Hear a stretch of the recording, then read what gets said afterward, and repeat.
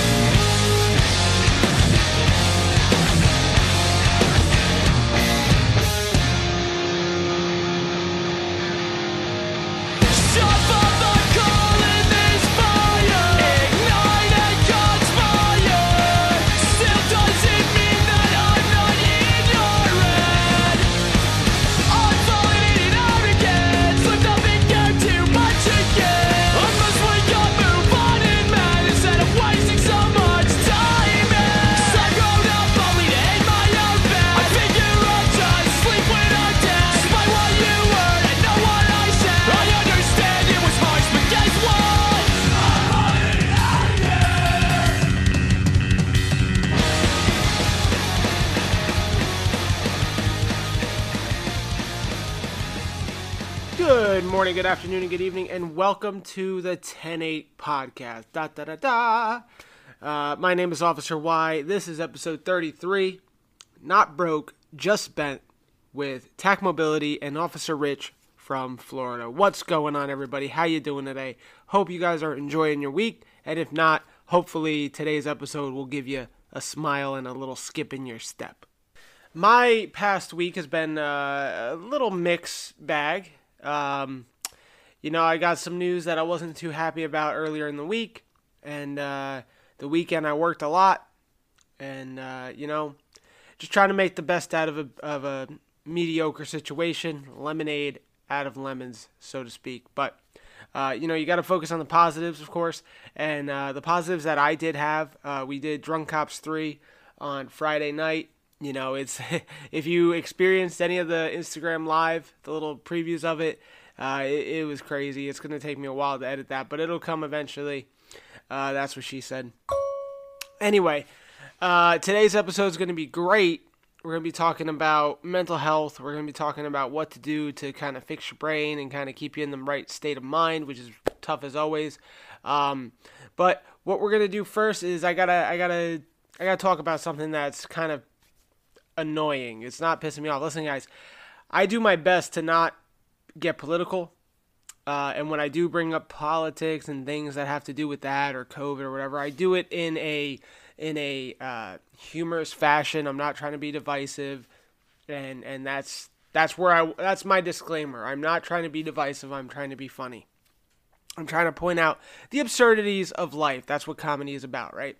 So that's where I'm going with this. So I want to preface this and say that this is going to be about the COVID vaccination.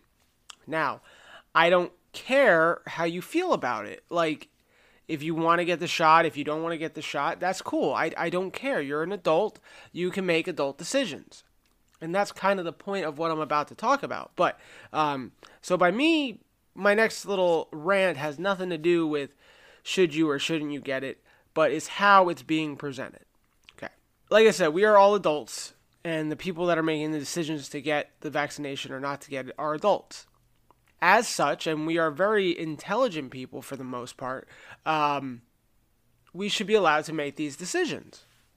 What I have a problem with is government officials bribing and baiting the public to get this vaccine. And I said this years ago. About the flu shot. Someone said, hey, you getting a flu shot? I said, no. And they said, why? I said, well, I've never gotten the flu. So, law of averages, why?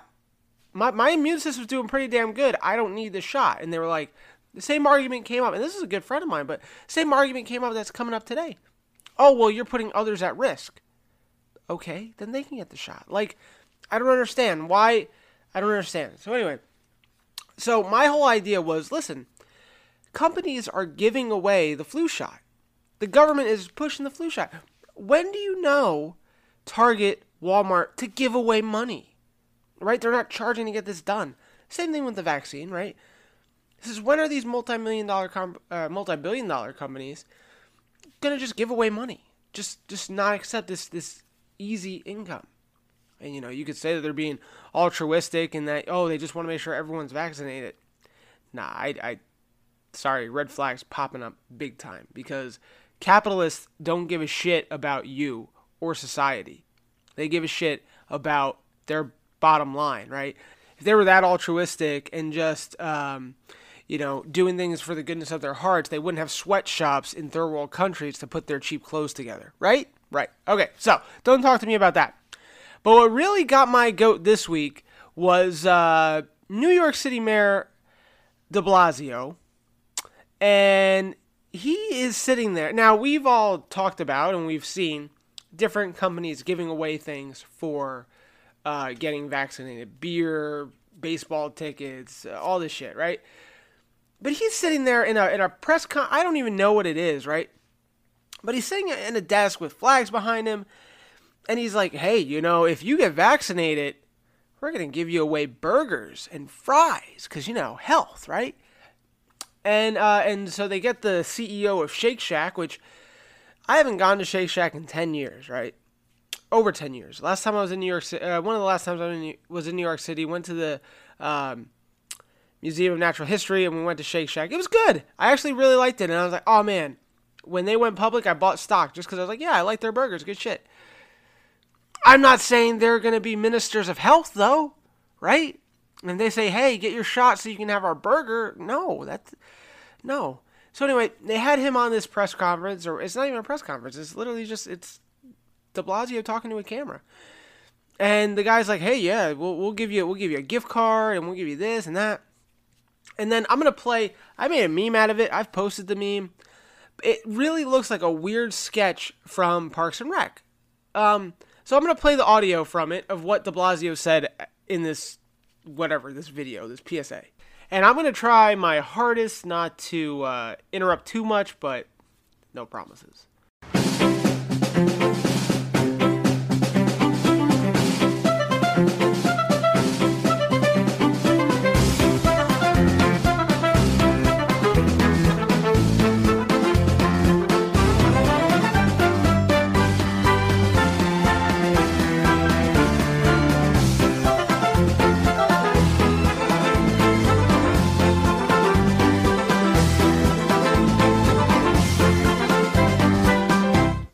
We need everyone to get vaccinated. So we know we have to make it convenient, we know we have to make it easy, but we also know that incentives help. They really do.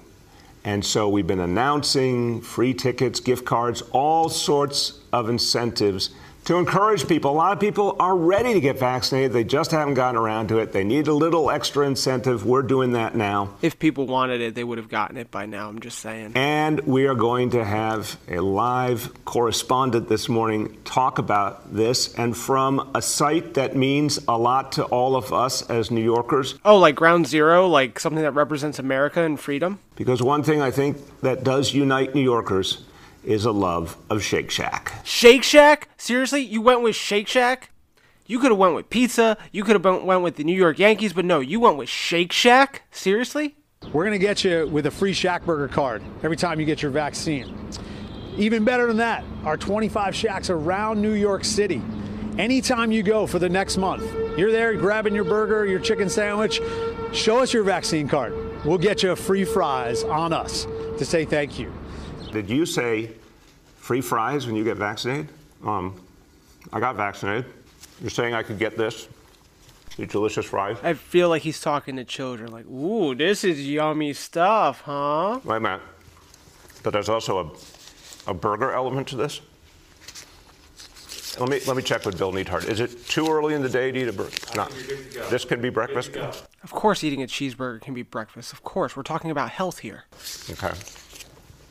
I want you to look at this and think about, again, Some people love hamburgers, some don't. Really want to respect all ways of life. He wants to be respectful for people that don't like cheeseburgers, but what about people that enjoy freedom? But if this is appealing to you, just think of this when you think of vaccination. I mean, shouldn't you be thinking of like health when you're thinking about vaccination? No, let's think about cheeseburgers. Okay. Mr. Mayor, did you just jizz in your pants? Vaccination. I'm getting a very good feeling about vaccination right this moment. Easy there, Bill. It's a burger, not a woman. Thank you to Randy Garudi and, of course, Danny Meyer, who's doing so much to help us with the recovery. Be sure to watch next week on Parks and Rec, where Leslie and Bill try to get more people to go to the park while vaccinating, so they give out free heroin to dope heads. Anyway, what are we doing here, guys? Like, come on. Like, you have to bribe us with children Sorry. I meant like children, not with children. I'm not talking to Jeffrey Epstein. Anyway, no. So what is going on here? And by the way, I had to look this up, okay? So they're saying get your vaccine, which we're going to give you for free. Again, whenever the government or big business wants to give you something for free, be cautious, right? I mean, stimulus checks, right? Yeah, how's that going? Okay, so I looked it up, right? So they're giving this to us. And how much does a Shake Shack burger cost? Let's see, $9.59. Now that's pretty expensive for a cheeseburger. I'm not gonna lie, but yeah, it's pretty tasty. But come on, $10 for a burger, blow me. Okay, but you know what you could do to get a burger? Here's a crazy thing. Go to work, get a paycheck. You know, you guys are making $15 an hour, right? And buy the burger yourself. That's a damn good idea. That's crazy. That's what I'm thinking. If you really want the burger so much, you know what? If you really want it, I could give you the $10. If I'm like in line or something, I'm not just gonna mail you $10. What the fuck? Actually, I give you $10 every week. I pay my taxes, and then it goes to your unemployment benefits. But anyway, again, I'm not trying to get too political or divisive. I just think the whole thing is silly, and thus I have to make fun of it. I hope you guys enjoyed that, because my head is spinning. I don't get it. I don't get it. But anyway, on to something I do get. We're going to start our conversation with TAC Mobility and Rich from Florida, Arizona, and everywhere in between. So you guys just sit tight, enjoy, and we will be right back. Panda. I got broads in Atlanta, just to the lean the family. Credit cards in the scammers, hitting the licks in the van. Legacies, family, wait and see, look like a panda. Going out like a Montana, 100 killers on the helmets.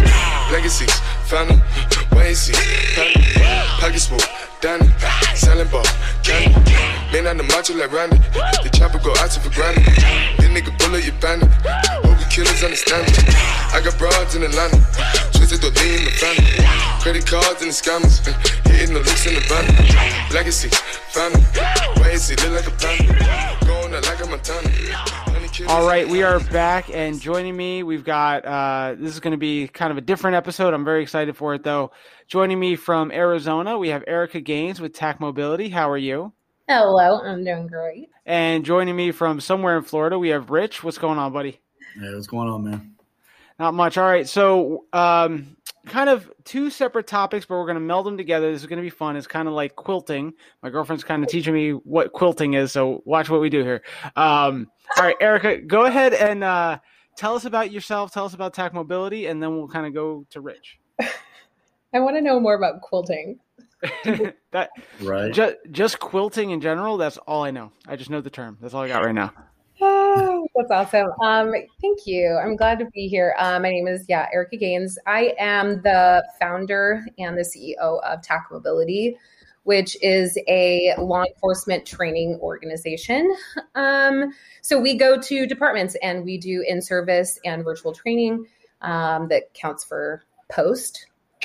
Woot woot. We go in and we teach you guys how to essentially recover from your shift or perhaps a career thus far in law enforcement. It has a lot of negative impacts. So we show you kind of what's going on in your body, how to take care of it. That way you feel a little bit more equipped to, go into another year of this amazing job of yours. Yeah, absolutely. And of course, we have Rich from Florida. Rich, go ahead and tell us about yourself. Army vet, 8 years, one tour in Iraq, and with a local Central Florida agency for 11 years now. Been patrol, field training officer, crime suppression team, narcotics, and happy to be here. Awesome. Awesome. Very cool. So I don't know. We're going to start. We'll talk about TAC Mobility. So you said that you talk a lot about the training that you provide to help police officers recover from their shift. What kind of issues do you see come across frequently? I mean, apathy, that's a real big one. Yeah. Well, how do we train to get rid of apathy? Well, I think, apathy comes from the lack of optimism, right? Or feeling like people don't pay attention enough to you, so like, why care? Or it comes from like, well, things aren't going to change, so why care? So for us, we kind of go in and we try and teach officers how to identify what it is that they need, and that's specific to you as an individual, right? The way that you were raised, your dynamics, all that stuff, it makes you who you are. So we help you identify who that person is, and then that helps you kind of get really clear about the things that you can't change. We also give you like coping skills to deal with stress. So apathy is something that is developed, but it's also something that can be trained to be less impactful. Yeah. Now, Rich, you have a lot more time on the job than I do. You're kind of like right middle of the road as far as 10 years. That's a good middle of the road spot.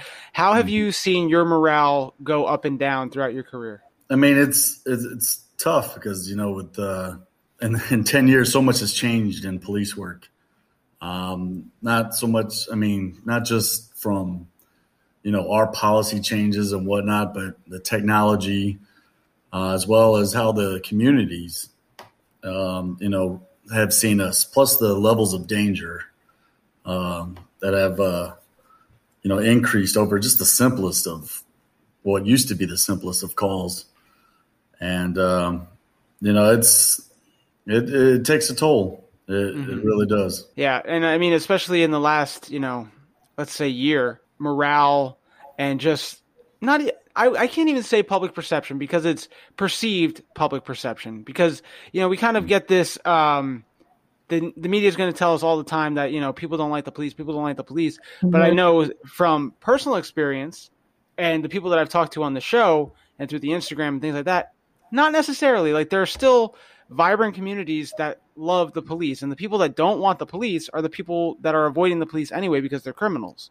So I don't know, Rich, how have you seen the community response to you being a police officer and patrolling the area? Are they still receptive to you or are they hostile? Oh no, we live in a great community. We get thanks from everyone.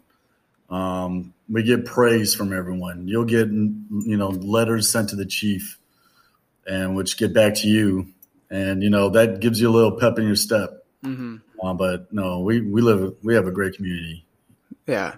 So Erica, then when you get, these calls to do these apathy trainings and trying to help morale, because it's still a thing. Absolutely. It's a thing.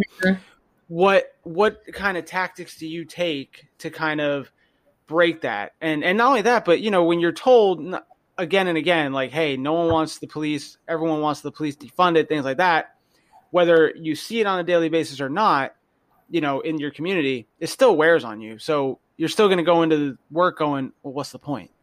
So, what do you have as far as that? I'm sure you get that a lot. Yeah, I want you to fix all of this right now. Yeah. I mean, it's literally everything that you just said, Rich.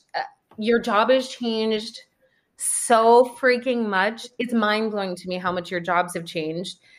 When I think about how much kind of happens behind closed doors and how unhealthy our family dynamics have become, it makes sense that your guys' call volume has increased and like evolved into some wild shit.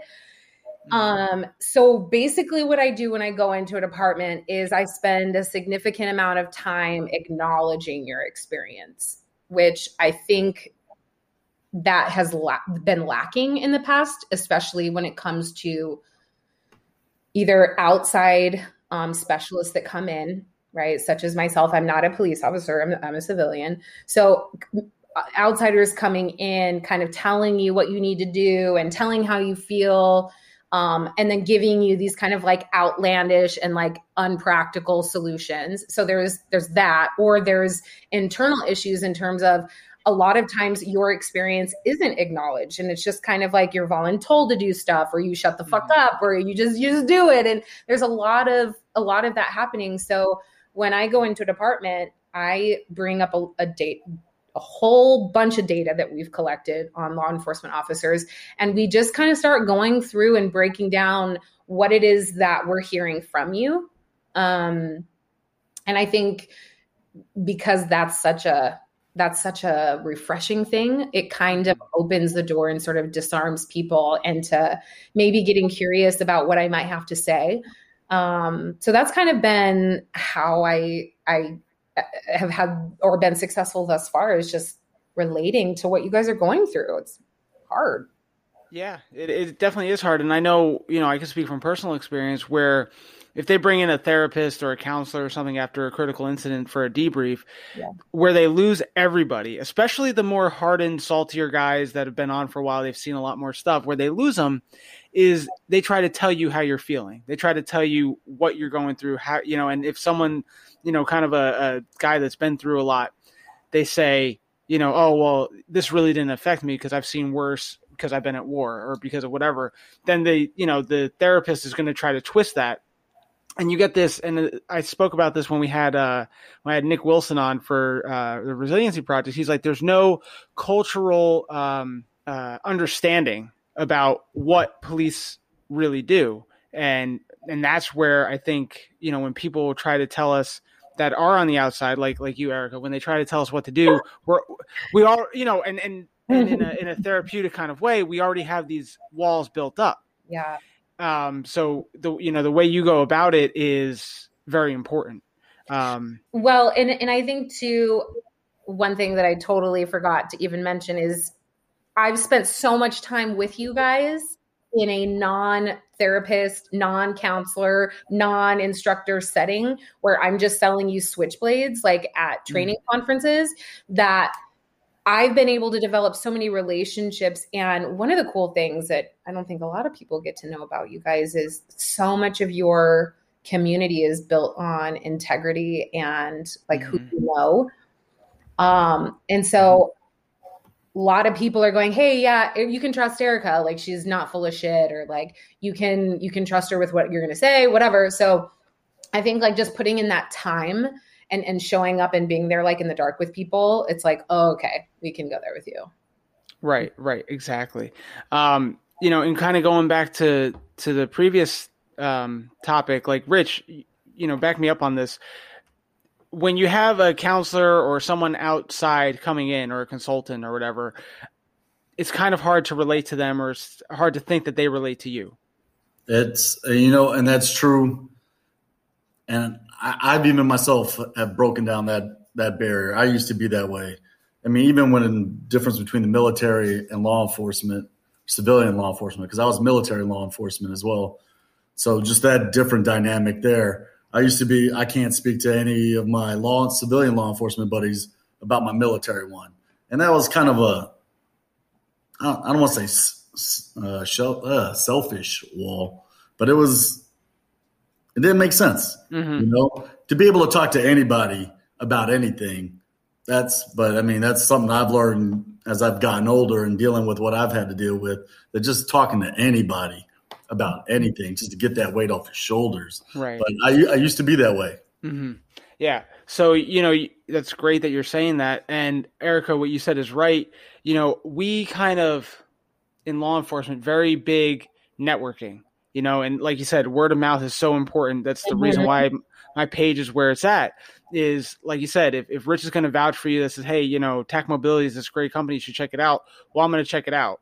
It's going to be way better than someone just trying to cold sell me and be like, hey, this is what you need to do.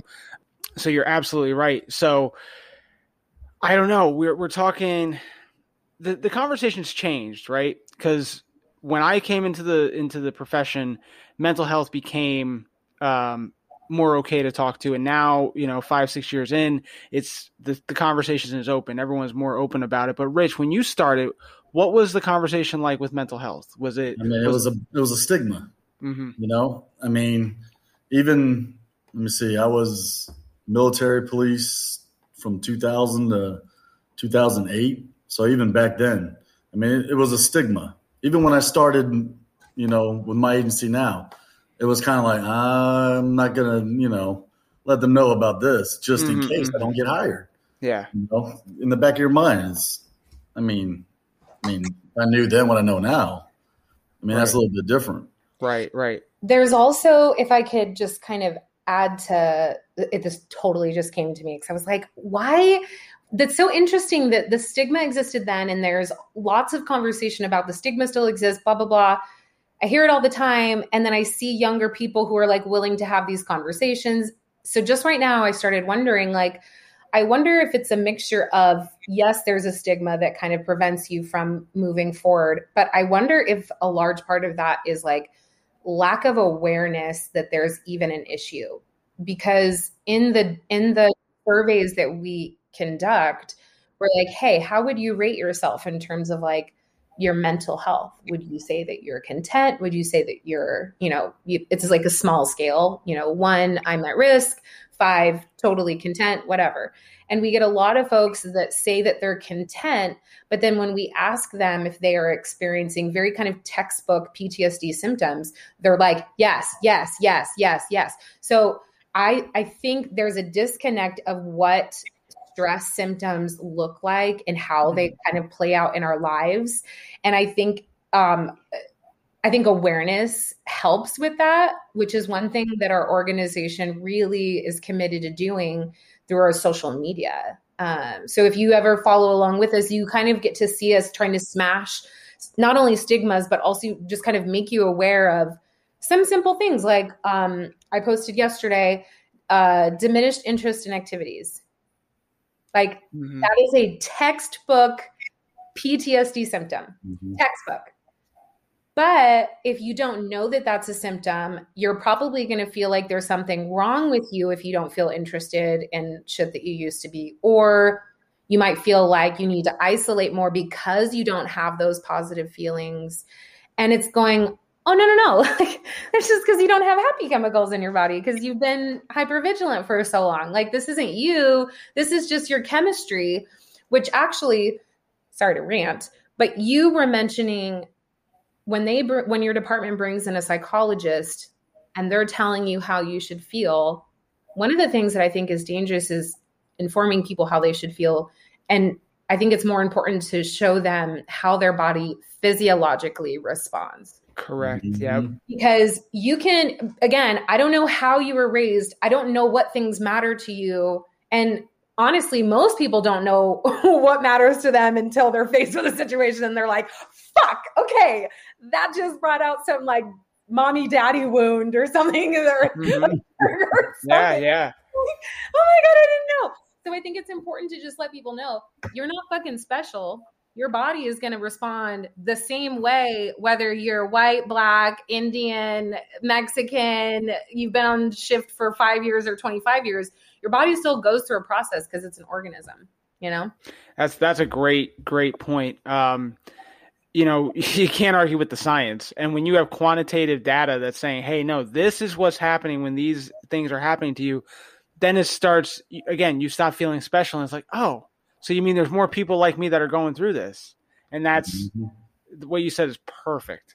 Yeah, you're not and this is what happens when we isolate. We're essentially like our community becomes ourself. And if our community is mentally unwell, then we come up with these ideas that allow us to think that we're different.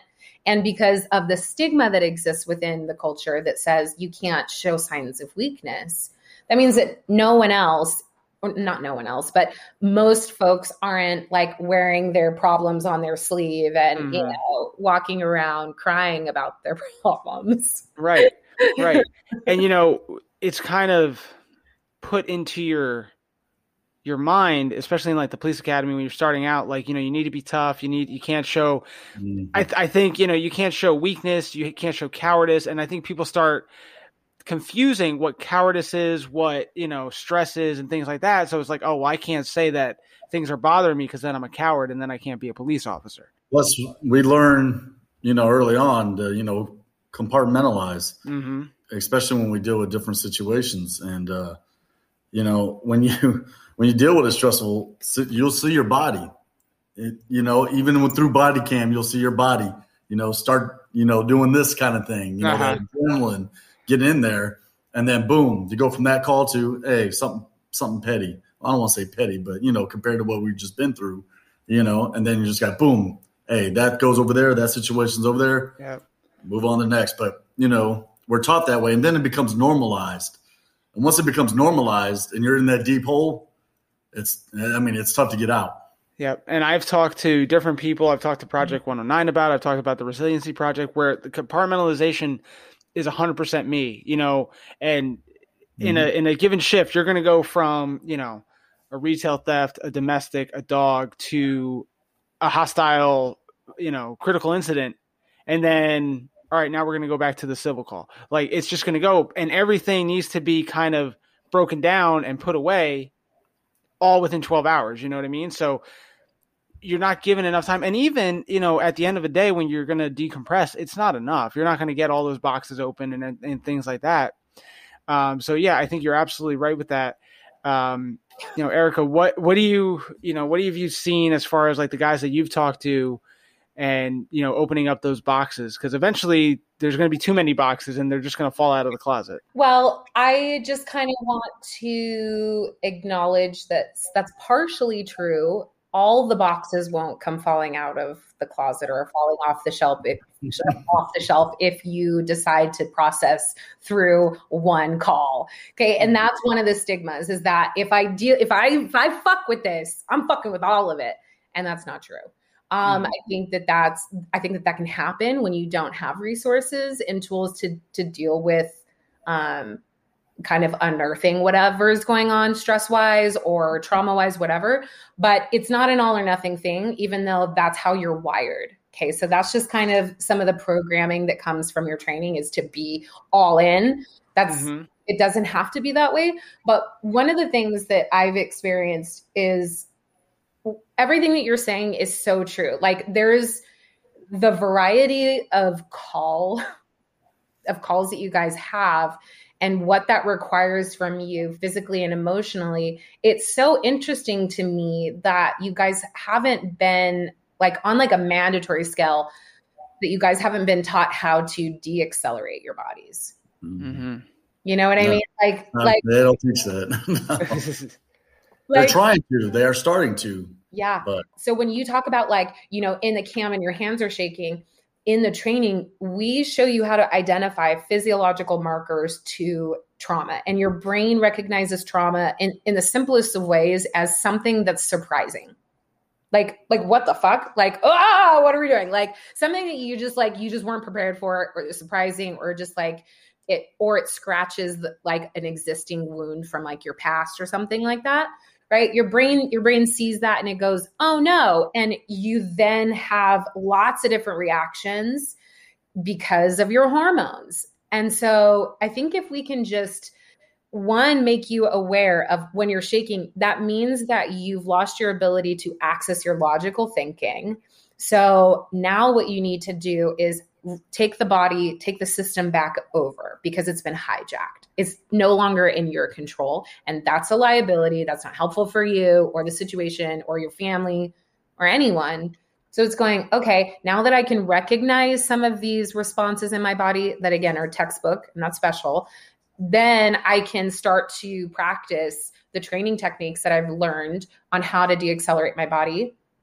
And they're effective as fuck. Like, the science just shows it. Like, breathing is one of the most like quick and effective ways to bring homeostasis to your body. And I don't think a lot of folks give enough weight to it, because it's like, the fuck, you want to fucking breathe? Mm-hmm. No, that's not fucking tactical. Actually, no, they even named it tactical breathing because you guys can handle breathing. No, tactical breathing, sure. Right, I'll do that. That sounds commando enough. In through the nose, out through the mouth. Yeah. That's right. Yeah. But we show you the science of what that's doing. So, bringing in additional carbon dioxide to your body is going to increase, or bringing in air is going to increase your carbon dioxide levels, which is going to inform your heart rate to slow down. Because again, your body, when it's in states of happiness or flow or coherence, the heart rate is very steady. The body is very steady. So your body wants to go back to that. And so it's just paying a little extra attention and then practicing the things. Right. That's amazing. Like you said, something as simple as breathing, just like we think of something simple as water, like little things will just, I guarantee you that 90% of the cops listening are dehydrated. Simple things will help you proceed and get better. Because even myself, I think about breathing. It's like, okay, I'll do one big deep breath. All right, I'm good to go. But there's way more than that. And we just don't think of that because it's not taught to us. And these are things that should be taught to us, but it never is. I can't think of one academy class where we talked about breathing. No, I got nothing. Really? I think, again, you guys, you haven't been taught, which is why suicide is like the number one cop killer. Stress has impacts that are immeasurable. So one of the kind of little story, one of the questions on our survey is, what is your opinion about medication use? Less than 1% of officers think that it's okay, right? Mm-hmm. One of my best friends is a psychiatrist, and we were talking, and I was naming some of the arguments that people say, and they're like, I don't think that it's healthy for the body, or I don't think, And then she goes, do you know what the physical effects of PTSD and stress are on the body, like immediate and long-term? And she just starts laying it out in terms of what sleep deprivation does, what angry outbursts do. And I was like, holy shit. I have never once considered the impacts of stress versus the alternative, which is to just try something new and feel better. Right. Yeah. Oh, no, you're absolutely right. And Rich, if I can just lean on your experience a little bit, you were talking before we started about PTSD and how, you've experienced it from the military and you've experienced it from law enforcement. So now that she's talking about the physiological effects of it, can you weigh in a little bit on that? No, absolutely. It's ruined relationships. It's kind of hard to talk about, but that's why I'm here to talk about it. Is you don't understand what it's doing to you at the time it's happening. It wasn't until, when I was a lot younger in the Army, I was just like, I ain't got it, whatever. It was what it was. And as I'm getting older, I'm 44 now, so I noticed that these funks that I get into seem to be increasing. I've reached out to the VA, still waiting for a call back, but yeah. That's another issue. But it's ruined relationships, and not even knowing it. Cause I didn't have the outburst, but I got the, antisocial or, don't want to do anything. But in the past year or so, I've picked it up, started trying to find different hobbies, started CrossFit. I've been watching Erica's videos. I got a lacrosse ball on the way, just so you know. Yay, I dropped everything off today.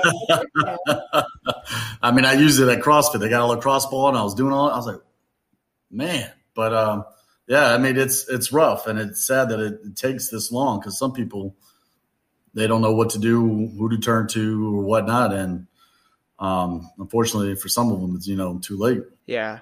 What you were saying in the very beginning, Erica, about awareness, because you'll start naming off symptoms for PTSD or just stress in general.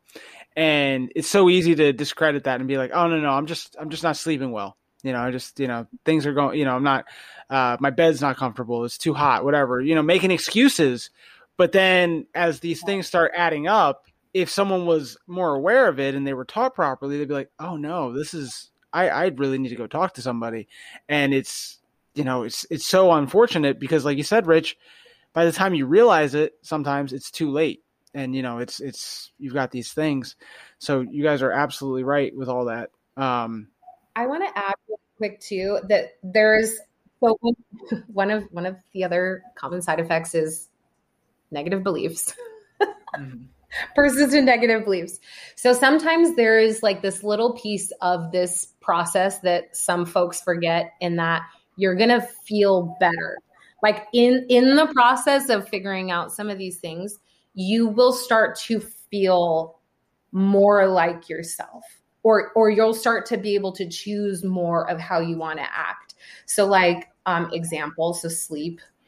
Most officers that completed our survey, I think it's like a super small percentage that actually get more than 7, or that get 6 hours of sleep or more. Most people are getting less than that.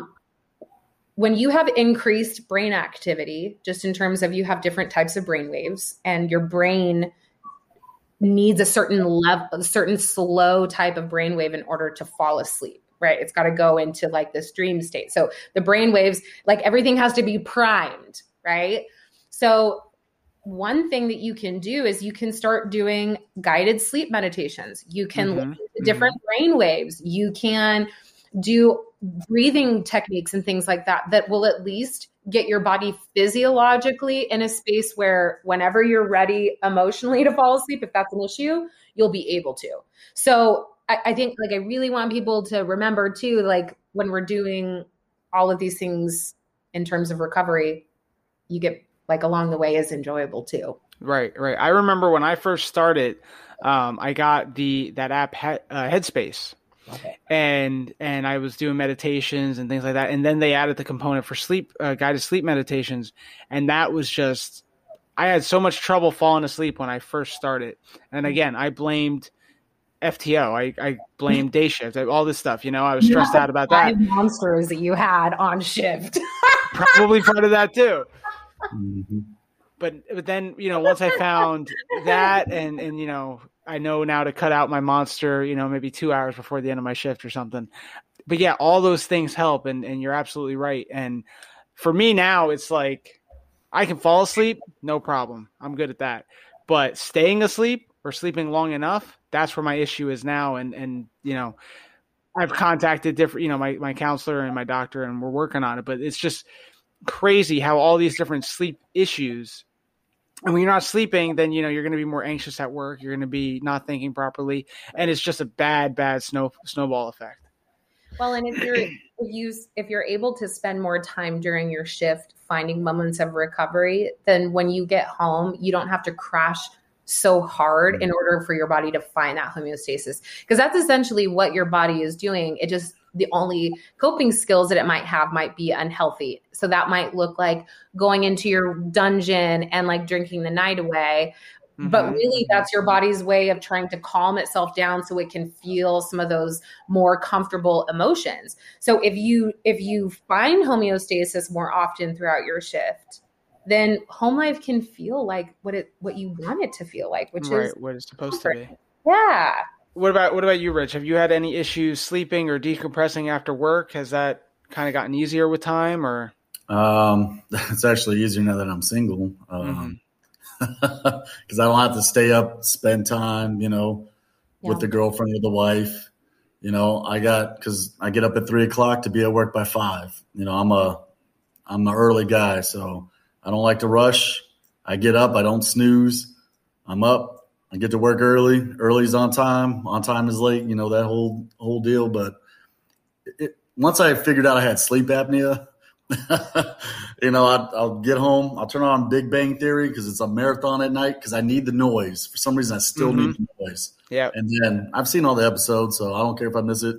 But I got the noise, set the timer on the TV, and I'm out. I get a good 6 to 8 hours of sleep, no problem. Because I don't, you know, my kids are grown. They're adults. They're out of the house. It's just me in here, 2 dogs, 2 cats. Sleep is no problem no more. Right. Well, that's good. That's good that you figured out what works for you and what you need to hit your. After this, yeah, it took this long, but hey, but like we're saying, so many people don't figure it out, and then and obviously you're doing CrossFit, you're getting lacrosse balls, so like you're figuring out what works for you, and that's good. And now hopefully this message will reach guys starting out, and when I say guys, I mean guys and girls. It's just easier just to say one syllable as opposed to 5. But yeah, it's reaching these new officers coming out. Three. Yeah, I know. I was like, how the fuck did he count that? I know. I do have a question. So you had mentioned something earlier about how you were in the military and then you went to law enforcement. I just found out that a friend of mine, well, I use that term loosely, an acquaintance of mine, similar story, went from military to law enforcement, medically retired, and is now going to become a firefighter. And I'm going, this feels really familiar. You're from the military. Do you have lots of friendsies that do that same thing? Yes. I mean, when you get out of the military, no matter what your job was in the military, you're kind of thinking, what transition? I could transition to the civilian version of what I did, but for some reason, it always goes back to law enforcement. Mm-hmm. I don't know why that is. All different. They call them MOS, military occupational specialty, but I don't know why that transitions. Maybe it's because what they did in Iraq or Afghanistan, because they rarely did their jobs specifically because they needed people to do this or to do that. But it just seems like that was the closest thing to the military without being military in the civilian world was law enforcement. I mean, that's all I can think of. But, yeah, a lot of my friends have transitioned military to law enforcement. So one of the things that our brains do is it looks for familiarity because that's like a programming that it understands, right? Like it doesn't have to exhaust extra energy to come up with a new solution and errors and all that stuff. So the reason I asked is I just wonder, is that decision to be a firefighter, is that his decision or is that just the brain, like just choosing for him? Like, this is what we're going to do because it's familiar. We know how to get through it. Is that a thing? So I had a neurobiologist on episode 5, and she talked about the COMT gene that we have in the brain. And basically it's what our worrier or warrior, that's what it comes down to. You're going to be one or the other. And those of us in law enforcement, the military, first responders in general, we are more prone to just having public service. Like that's just where our brain is. We want to be out there and helping people. And it kind of lends itself to all these different facets. So I think, to kind of answer your question in a very layman's terms, I think it is something that in the chemicals within our brain is kind of, we're pre-designed to do that. And it's actually a hereditary thing. Like, Rich, I don't know about your family, but do you have first responders or military in your family? My dad's a retired colonel. My 2 brothers are majors in the Army. Yeah, exactly. And my dad is a retired law enforcement. My brother is from the Marines. So it's kind of a hereditary thing. And if you ask any law enforcement or military or any first responder, I would bet 90% of them are hereditary in one sense of the way. So I think it is something in our brain. So I wonder like if it might be more helpful to like think, I don't know, maybe to like get curious about that question, because I just think, we kind of I go back to where we started the conversation and how much your job has changed.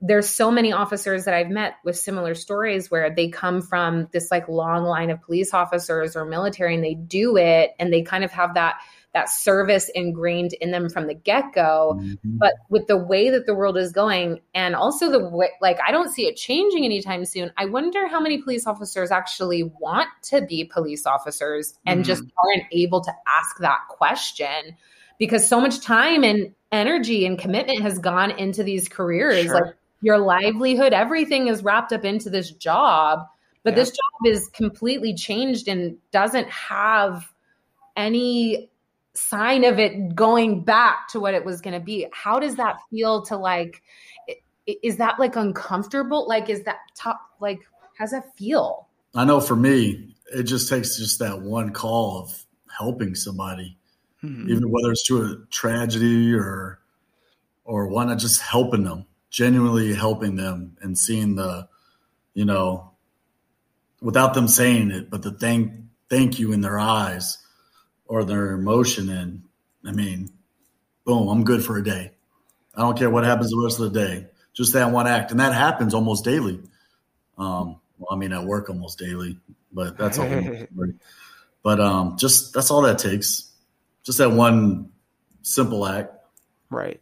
And I think what we saw a lot in the past year is people wanting to get out because of just like you said, the narrative of the world has kind of shifted. But a lot of the people that I talked to are like, well, I don't know what else to do. Like, I graduated high school. I either went to the military or went to the police academy, and then I got out of the military or whatever. And I've been doing it since I was 18, and now I'm, in my 30s and my 40s. I don't know what else to do. And I got to put food on my plate, food on my family's table. And then, so you're right, Erica. I think there is still the gratitude that we get from the street. Like, I still feel the same way Rich says. Like, I genuinely love this job. I love this profession. And I know a lot of people still do too, but a lot of people are saying that, the risk isn't worth that reward anymore. So I see both sides of it. I definitely do. So as far as guys that are in it and want to get out, and I talked about this in my one episode where I talked to someone that did leave the job, like, there are things that we are good at besides law enforcement. You could be an insurance adjuster, you could be a teacher, you could do all these different things that isn't law enforcement, but you learn skills through law enforcement. So there are options out there. But like Rich said, at the end of the day, it still feels good to genuinely help somebody. And when you know that you've, changed their life in a positive way, or you've saved a life, you're like, all right, I'm good for another week. Like, this is good. Like, I can step back from the ledge and things are okay. But it's definitely something that we need to, and by we, I mean the community as a whole and each individual officer within it, we need to be cognitive of this change, because like you said, it's not going to go back to the way it was. Right. Like, the world that we had last year and the world that we had 5 years ago is gone. Bye. Which is unfortunate and scary. I don't mean to sound flippant with that. Sorry. No. But what we need to do is embrace the change that is coming. Not talking about defunding, but we need to embrace some change, because there are going to be changes to policies and procedures and things like that.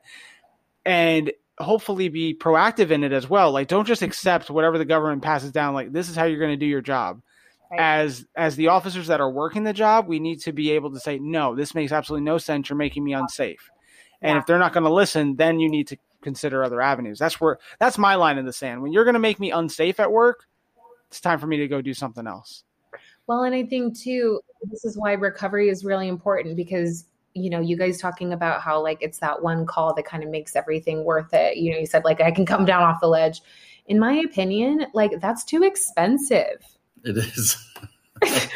Yeah. When you think about it in hindsight, it is. It absolutely is. Yeah. And then, on top of that, how many calls are you going to go to, or how many interactions with the public, coworkers, this negative thing to get to that one call, so you're going to, and then you're risking burnout. Because you're going to be going. That's inevitable. Right. It's inevitable. You are going to. Inevitable. Right. So, yeah, it's that risk reward balance. And it's like, just from this last 2 minutes of conversation, the scale's pretty tipped. But. Well, and again, I think so much of how a lot of you were formed is that you grew up learning that this was someone else's identity as well. So then you take on this identity as your own. So when that starts to shift, you self-doubt, you become pessimistic, right. You get really fearful, all these things, because it's not what you that's not how you were formed, right? Mm-hmm. But it's going, man, you can still be a police officer, but if your identity is not in being the police officer, and I'm not here to tell you how to do that, because I still see glitter and unicorns, and I think that the world is really great. Okay. So my brain is just a little bit different based on my experiences. So, like, you get to decide how much of your, if you're 100% of your life, what percentage of that is police officer? Because then when things happen, they don't hold as much weight because you're not like, you're not looking for like that call that's going to get you through, your week, because it's shit otherwise. Like, right. So I want to help officers to need less from their jobs. I want to help you feel heard. I want to advocate for your role in society and, especially where the world is going in terms of conversation about law enforcement or just laws in general. I think that your guys' perspective and your humanity needs to be input into this conversation in a way that's going to help keep us safe in really smart, logical ways. But I also think it's in the same ways that that's going to be hard for folks to hear that might not understand the world the ways that you do. It's going to be really hard for you guys to understand too, that progression is going to look different than the way that things work. Like, so I think if everyone just buckles up and agrees that we're going to get super uncomfortable, I think that some good shit's going to come out of, not to toot my own horn, but I don't know of an organization or a training company or anyone that's like TAC Mobility that's going, no. We need to help our officers feel better because they've been dealing with our city's trauma and like all of our issues with their own, mind you. And now we've gotten to a place where the rest of the world is so progressive in terms of our healing and discovery and awareness and progression. But you guys haven't had the privilege to be able to learn those things because you don't have the time. Right? You have a shift tomorrow or you have a family. Right. That's not right. fair. And what they're going to do is they're going to try to cram it into an hour of in-service training. And And where you are the bad guy in this scenario, no fucking matter what, or they're boring as shit. Yep. So you're right. That's where it all comes down to. And, we've kind of been touching on it a little bit. This whole reform movement, I'm sure that's kind of caused a lot of extra stress. I'm sure, Erica, you've seen it come to you through, people that you've trained. What has that kind of done? Because that's basically this progressive change we're talking about. It's the reform movement and everything. So, how is that really? How have you seen it, Erica? Do you want to know statistics? Sure, absolutely. So since George Floyd, so we have 3 anonymous surveys. One of them is on law enforcement and cumulative stress, which I don't know if you two have done it, but you fucking need to. Okay. We have a second one for Leo spouses or significant others. And then we have our third, which is restructuring police. And that is a police perspective.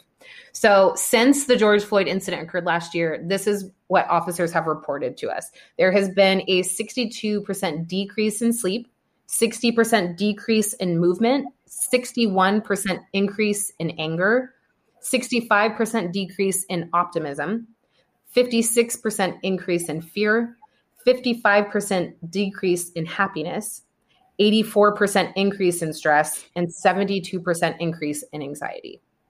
That doesn't sound good at all. No, not at all. Like, I'm feeling a little irked, or at least like irked adjacent, and then these guys bring in their bad vibes. Bro, I'm straight up not having a good time. But, I'm hearing those numbers and I'm like, yeah, no, that's kind of in line. I haven't taken the test, but I'm like, just put me down as taking the test. Yeah, really. So to everyone listening, tacmobility.org/survey. You can find all 3 of those surveys available. Have your spouses do them. I promise you they want to roast the shit out of you and get real honest. They're all anonymous. So that's the cool part too, is that you can be as honest as you want, and I don't get to know anything except for your state. But that's terrifying to think of how that's what the herd is thinking. That's the herd mentality right now.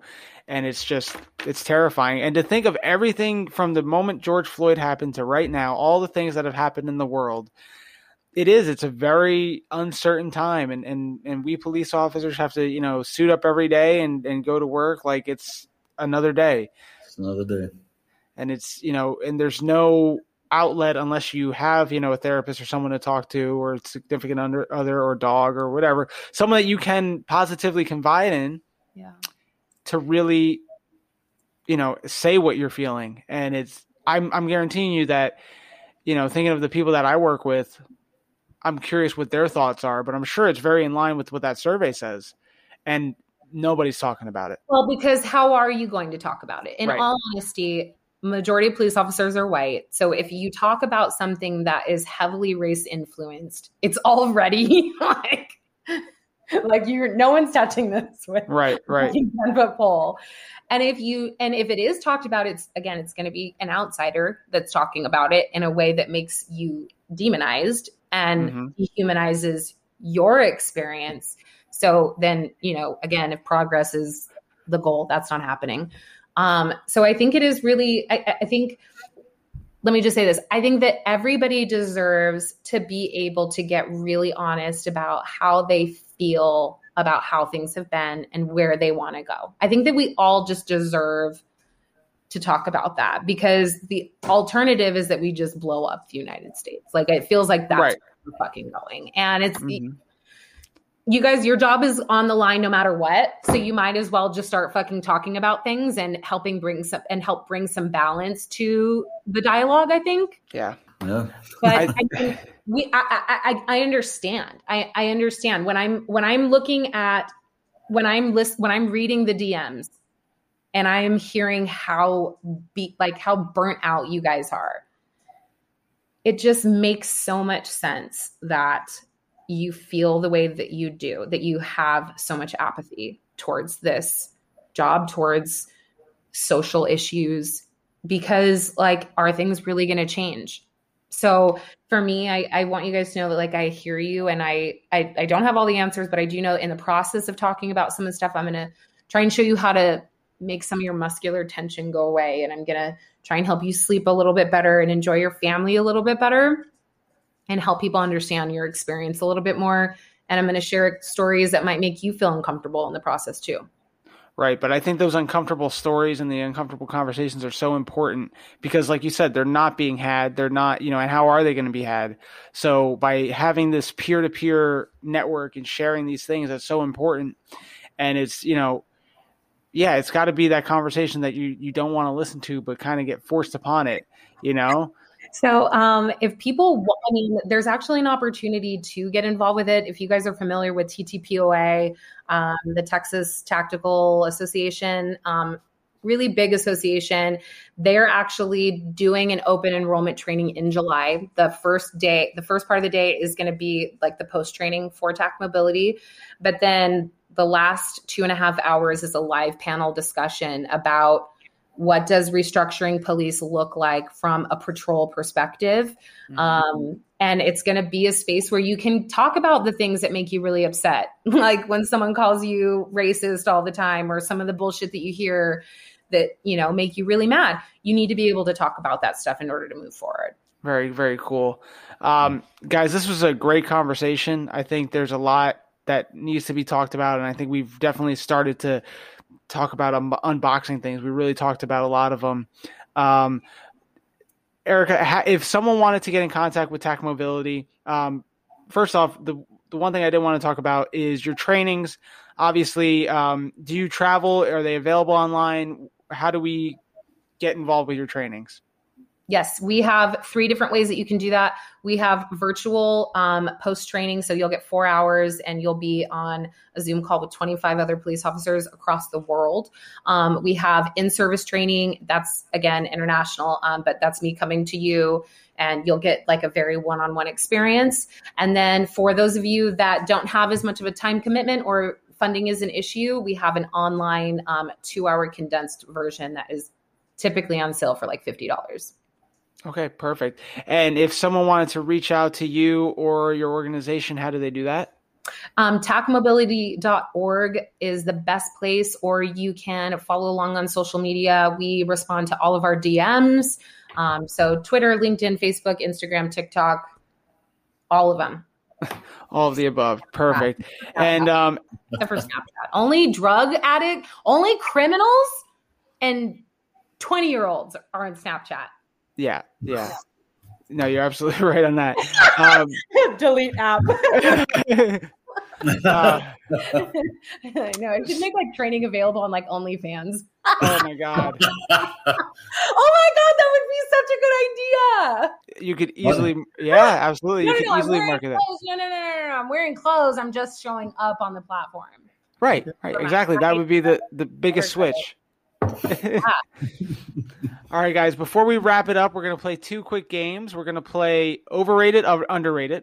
So I'm going to give you something, and you tell me if it's overrated or underrated or equal or adequately rated. And then we're going to wrap it up with Signal 3. You guys ready for it? Let's do it. All right. We'll start ladies first, so we'll start with Erica. And here we go. Dogs wearing sunglasses. Overrated. Unless they're goggles, like the tactical goggles. Those are so fucking cute. Rich, what do you think? Really? My dogs would never wear it. Overrated. All right. Fireworks. Right where they should be. Magical. Love it. Give me Rich? more. Only during New Year's and 4th of July, for the love of God. Right. One brother. So they're right where they should be. Okay. PTSD. Boom, boom. Oh, okay. All right. That's fair. That's fair. I'll give you that. I'll give you that. Barbershop quartets. Hey.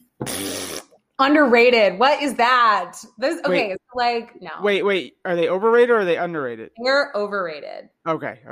Rich? I mean, where do you see them? I mean, do you really see them? Would I enjoy them? I'd enjoy them. I think they're underrated. Okay. All right. What about straight men winking at each other? Love it. Should happen more. Underrated. That's right where it should be. I wink at you right now, Charlie. There you go. Perfect. What about doomsday preppers? I don't understand preppers. I know that both of you motherfuckers have at least 2 go bags. I don't get it. And I could not live for longer than 3 days if it came down to it. Whew. He's like, he puts away his like freezer dried strawberries. I have MREs, military. I'm ready to go. Zombie apocalypse. I'm in a 2-story house. I'm ready to go. I don't know. Right where it should be. Okay. Laser tag. Awesome. Like it's right where it should be. Yep, absolutely. All right. Cowboy hats. Underrated. Mm-hmm. Now, see, country music gets me in that funk. So, I mean. Oh, what? Country dancing too? Just country music. Because they're the most patriotic. I didn't get into country until I got in Iraq. So that. Oh, I see. Okay, so it's triggering. Okay. Triggering. Okay. All right, that's fair. Boys are hot, so I'm gonna go with they're underrated. the girls are. Yeah. Jigsaw puzzles. The fuck is a jigsaw puzzle? Just a puzzle. Yeah, just a normal puzzle. Like a puzzle? Yeah, a puzzle. Like the cardboard ones with the picture. I think that they are overrated because I just bought a 1,000-piece one that I'm supposed to fucking frame, and now I'm like, oh no. Right where it should be. I don't care either way. All right. I'm not old yet. How about security guards? That's fucking savage. Because of my career, I'm going to say that they are underrated. Come to me, security details. I will take you on as clients. I'm a police officer. No, you're not. I mean, they're important, so they're right where they should be. Okay, that's nice. Good answer. Vitamin supplements. 100% underrated. Absolutely. Okay. And let's see what else we got. How about the show The Office? Overrated. I'm going to say overrated. Yeah, like it was except funny. For the blooper reel. Except for the blooper reel, it's overrated. Which Office? The American Office. Yeah, still. Same answer. Okay. What about Friends? Oh, right where it should be. It's amazing. I swear to God, Rich, I swear to God, don't fucking give me your address. You better have that plan. You better have that go back. Friends came on while I was like in college. It was all right. Right where it should be. I like the blooper reels. I love the blooper reels. Okay. Parks and Rec. Same thing. Never watched an episode. Yeah. Okay. All right. I liked it in the beginning, but as it went on, I was like, all right, it needs to end already. I don't care anymore. Who was the one character that played that's in Guardians of the Galaxy? Oh, Chris Pratt. Yes. I liked him. Other than that, and the baking guy. Yeah. Ron Swanson.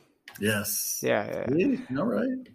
All right. And the last one for overrated, underrated, the beach. Oh, come on. That's amazing. It's right where it should be. Yeah. Okay. I just got back from the beach. Oh, love it. Nice. All right, and now we're gonna play Signal 3. Last few questions, and then we're gonna get out of here. So I'm gonna give you something, and you just say the answer. Don't think about it too hard. Here we go. We'll start with Rich this time. Dream vacation destination. Hawaii. Europe. Okay. Anywhere specifically, or just the whole continent? I just want to have like $10,000 in my bank account and a backpack, and my boyfriend is me. I'm fine. Yeah. Perfect. All right. What is your go-to day off drink? Depends on my mood. I cut off beer.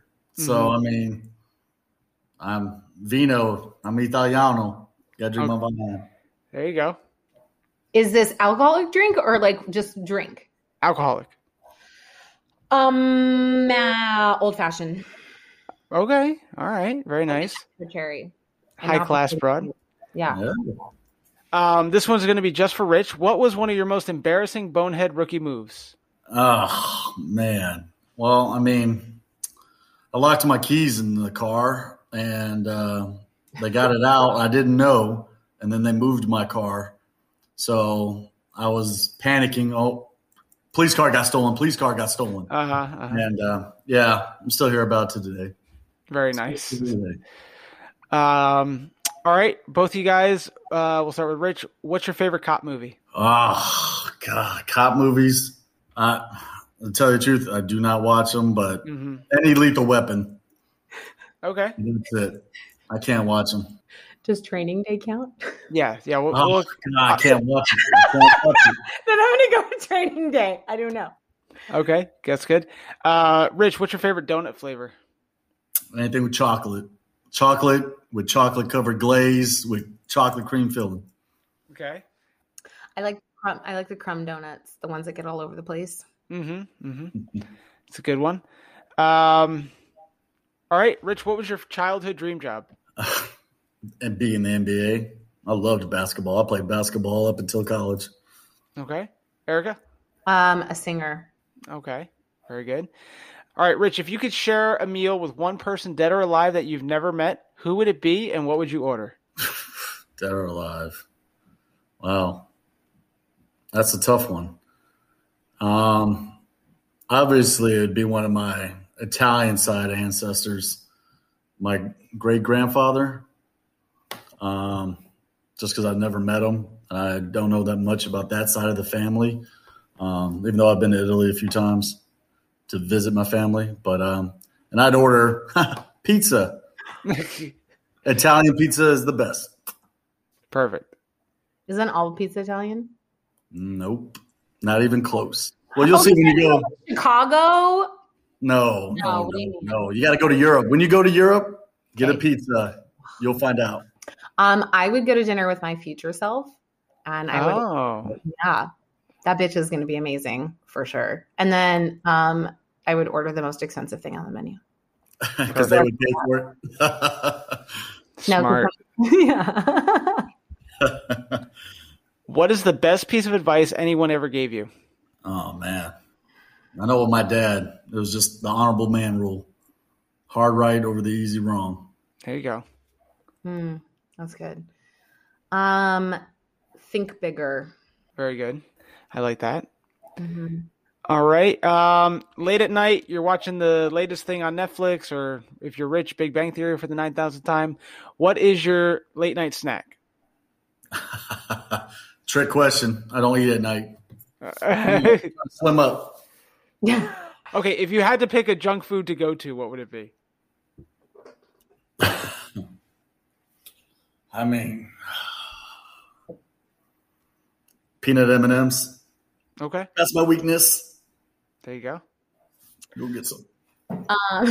Either Oreos or cereal. Yeah, I've got a soft spot for Oreos. And the last one, guys, if you were stuck in a foxhole, who would you want to be trapped with to help you get out? What's a foxhole? Is it big? Why you gotta bring that up? It Has to be somebody famous. It could be anybody. Anybody. Nah, my buddy, my squad in Iraq. We all came home. Okay. Is the foxhole like a metaphor for like when shit gets tough? Yeah, because we don't really dig. Is it a real foxhole? It's a No, metaphor. It's a metaphor. My boyfriend, because he would protect me when it comes to like anything tactical or like tough. I'm useless. Perfect. All right, guys, that's going to wrap it up. I really appreciate your time. Rich, do you have anything that you want to say before we sign off? No, I mean, it's great. It's always great to talk. You know, if nobody talks, you know, nothing gets heard. And thank you, Erica. I follow you, and I've been utilizing everything you've been showing, and it's been working for me. So thank you, and thank you, Charlie, for having me. Absolutely. Thank you for coming on. And Erica, thank you very much. And again, tacmobility.org. Okay, perfect. And yeah, I've been following you as well for quite a while, so it's been good. All the stretches you've been posting, I've been trying to do that. So. I can't see. I can't. Yeah. I'm like trying. There's no trying and doing, sir. You either do it or you don't. You're right. Okay? You're try. You don't fucking watch it and still do it. You're absolutely right. Now I'm on the hot seat. All right. Thank you guys so much, and I appreciate your time. Everybody listening, we will be right back.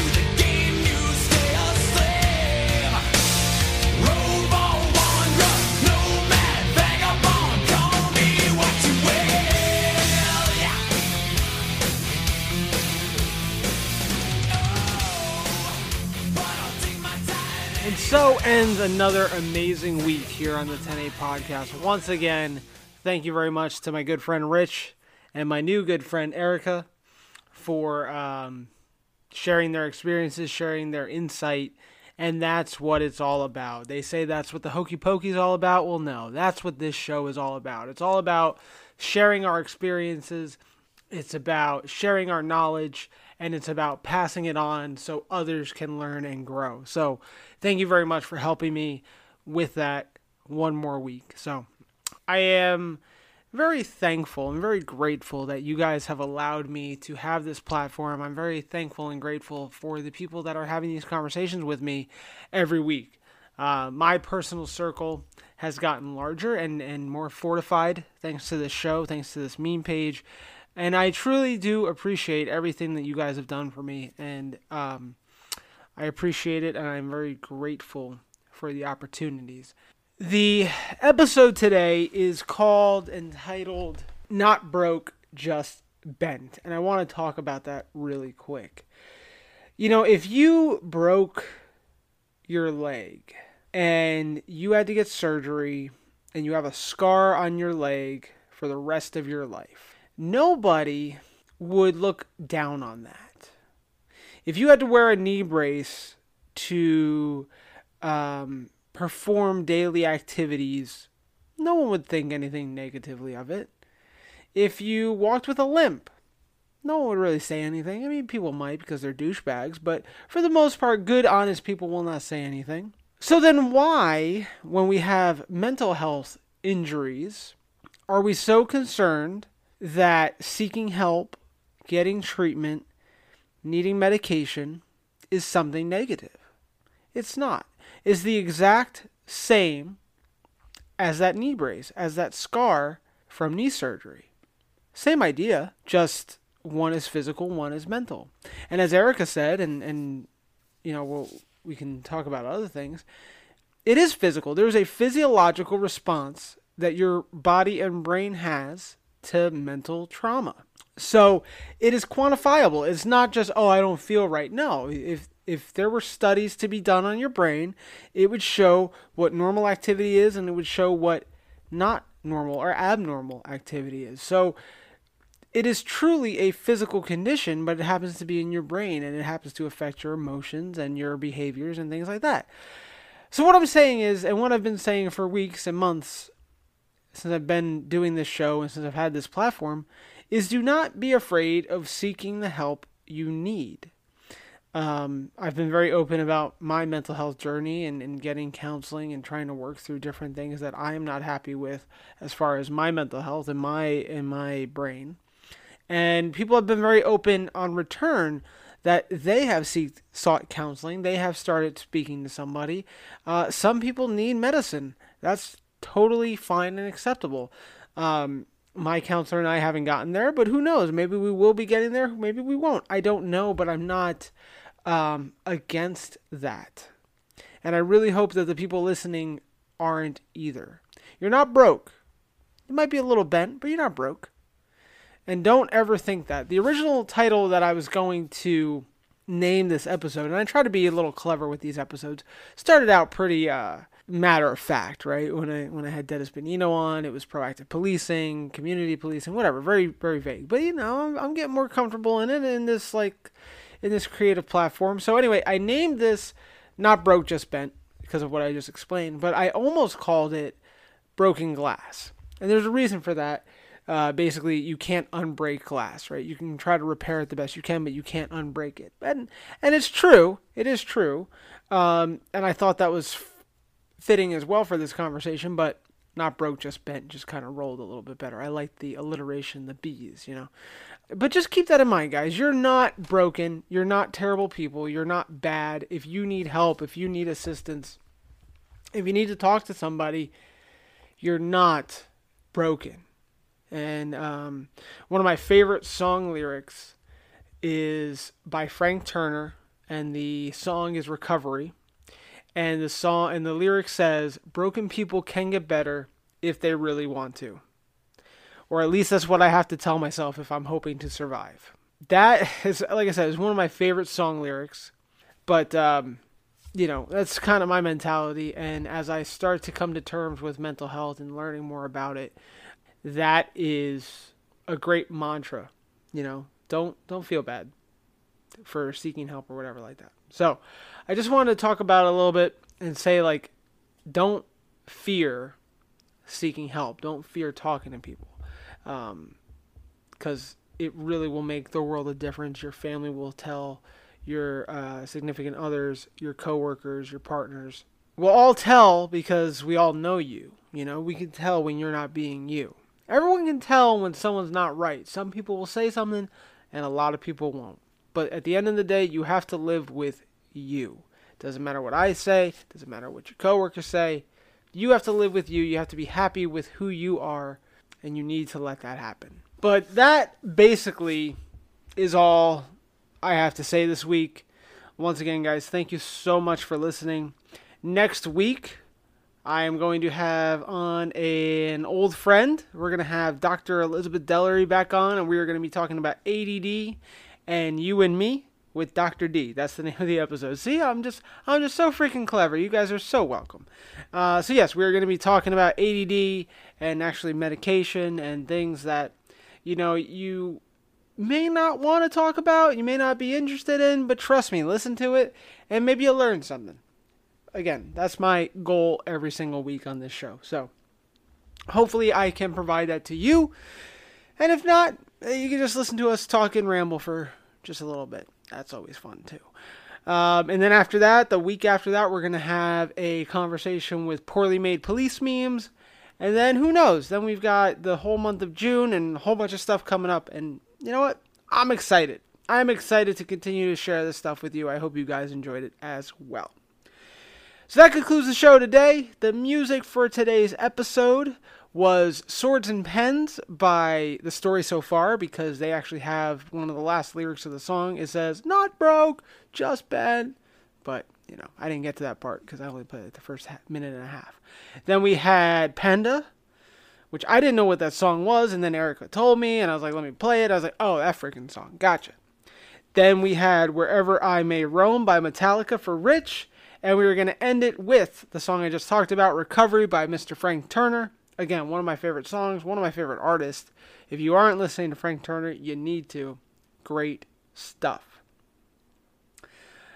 As always, guys, please check out the meme page if you haven't. And if you haven't, I'm really interested on how you found the podcast. Rate, review, subscribe to this episode wherever you can. The more reviews, likes, and shares, the more people I reach. And that's really just what I'm aiming for. And, yeah. Share this with your friends, your family, your coworkers, whatever. Maybe they'll find some enjoyment out of it. And if not, that's okay too. Check out the merch store. Buy you some merch before the store is closed for good. Yes, that's coming. And that's all I got for now, guys. Appreciate you guys checking this out. We'll see you next time. Take care of each other. Stay safe. Until next week, friends. 10-8. Out! Blacking in and out in a strange flat in East London. Somebody I don't really know just gave me something to help settle me down and to stop me from always thinking about you. And you know your life is heading in a questionable direction when you're up for days of strangers and you can't remember anything except the way you sounded when you told me you didn't know what I should do. It's a long road up to recover.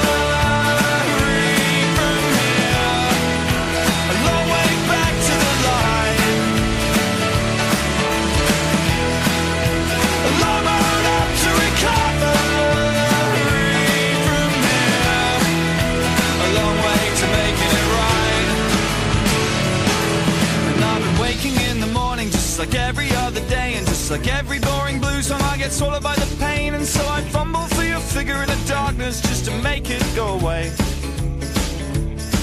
But you're not lying there any longer, and I know that that's my fault. So I've been pounding on the floor, and I've been crawling up the walls, and I've been dipping in my darkness with serotonin boosters, cider, and some kind of smelling salts. It's a long road up to recover.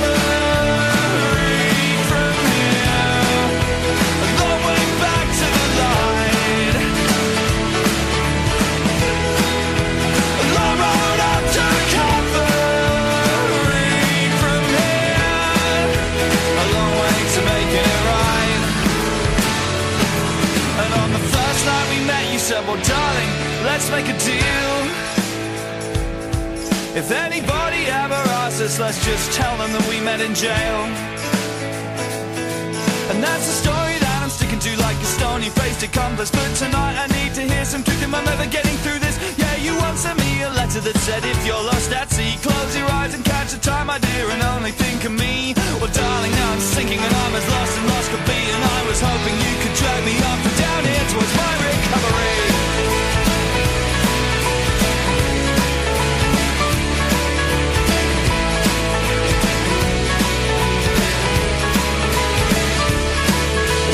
Just give me a sign, yeah, just a subtle little glimmer, some suggestion that you'd have me if I could only make me better. Then I would stand a little stronger as I walk a little taller all the time.